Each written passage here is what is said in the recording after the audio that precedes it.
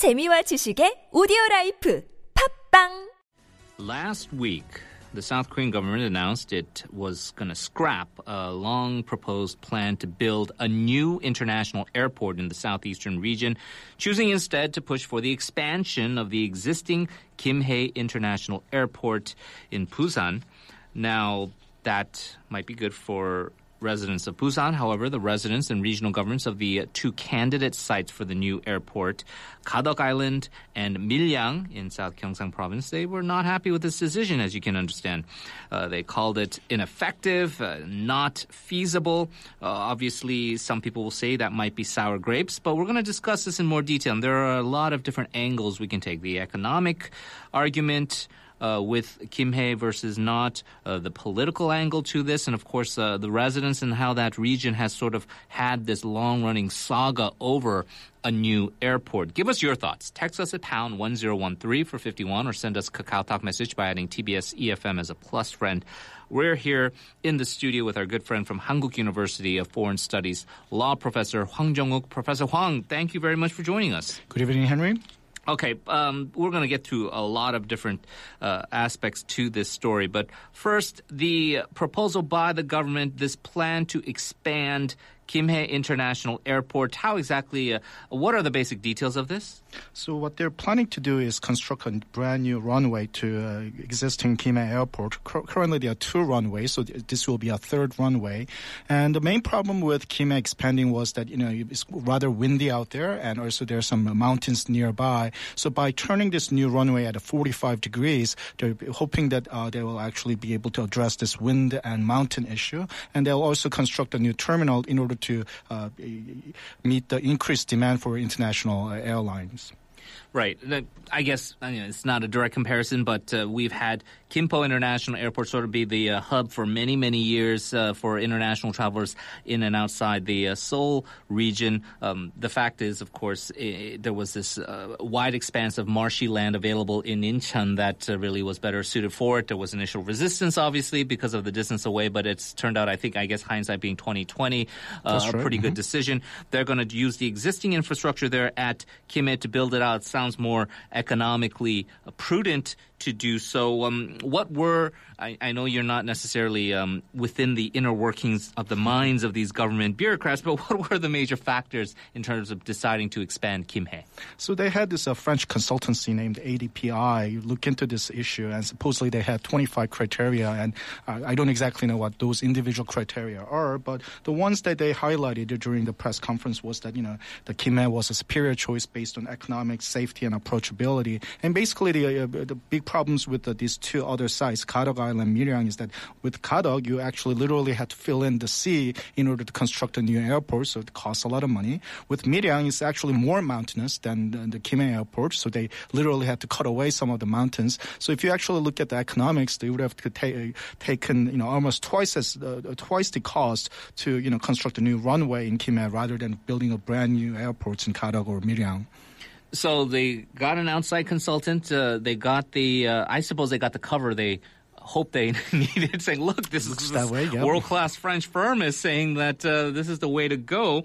Then that begs the question of, up till now, it's been this big bidding war between Gadok and Milyang as to who is going to be the lucky recipient of this brand new airport. It means good news for the residents, more jobs there, economic activity, of course, influx of investment. Sure. And that's going to be something that a lot of people would naturally want just for their own self-interest.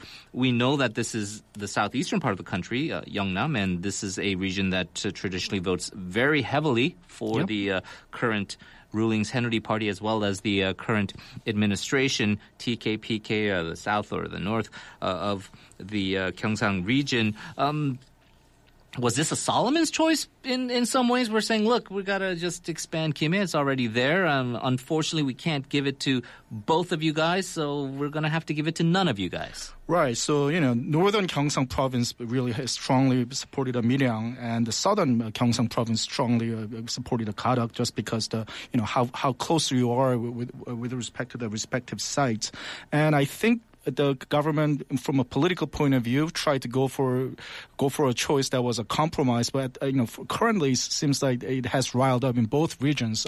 Maybe Busan is a little bit more mortified because they're going to expand Gimhae so that they might benefit the greater Busan area. But after all, the northern Gyeongsang province, especially Daegu region, I think the approval ratings both for the ruling party as well as the administration has taken a bit of a dive ever since this decision has come out. So I'm not sure it has come out to be a Solomonic choice as the government has hoped that it proved to be. Basically, you're saying nobody's happy with it. This. It looks that way. They probably try to mollify everyone, saying that, hey, we've gotten this, the outside consultancy, we made the most economic rationale decision. But at the same time, I think the expectation was so built up that, everybody was convinced that they're going to win, right. That, nobody is actually very much happy with the final decision. Yeah, and inside of Korea, outside of Korea, if you're bidding in various localities or cities are trying to get a plum project or host a major event, there's always going to be rivalries involved. I think a lot of our listeners are too young to remember that it wasn't always Pyeongchang. There was a question of whether it was going to be Muju or Pyeongchang to be the people who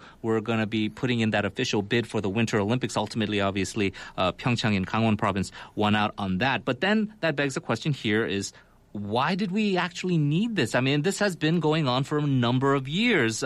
There was a proposal by the former government, the administration of President Lee Myung-bak, and they were talking about having a brand new airport in the southeastern region, and they ultimately decided economically this was not a feasible project to do. So what changed in those 5 years where they said not feasible then, but now with our economy not doing as well, it's not feasible now? Well, in some sense, I think that's exactly what critics are pointing out. We could have reached the exact same conclusion back in 2011 when, former President Lee Myung-bak basically said, hey, we thought that we were going to construct a new airport, but we looked at the economics. It doesn't really make sense either Gadeok Island or Miryang. So, sorry, we're, going back to square zero.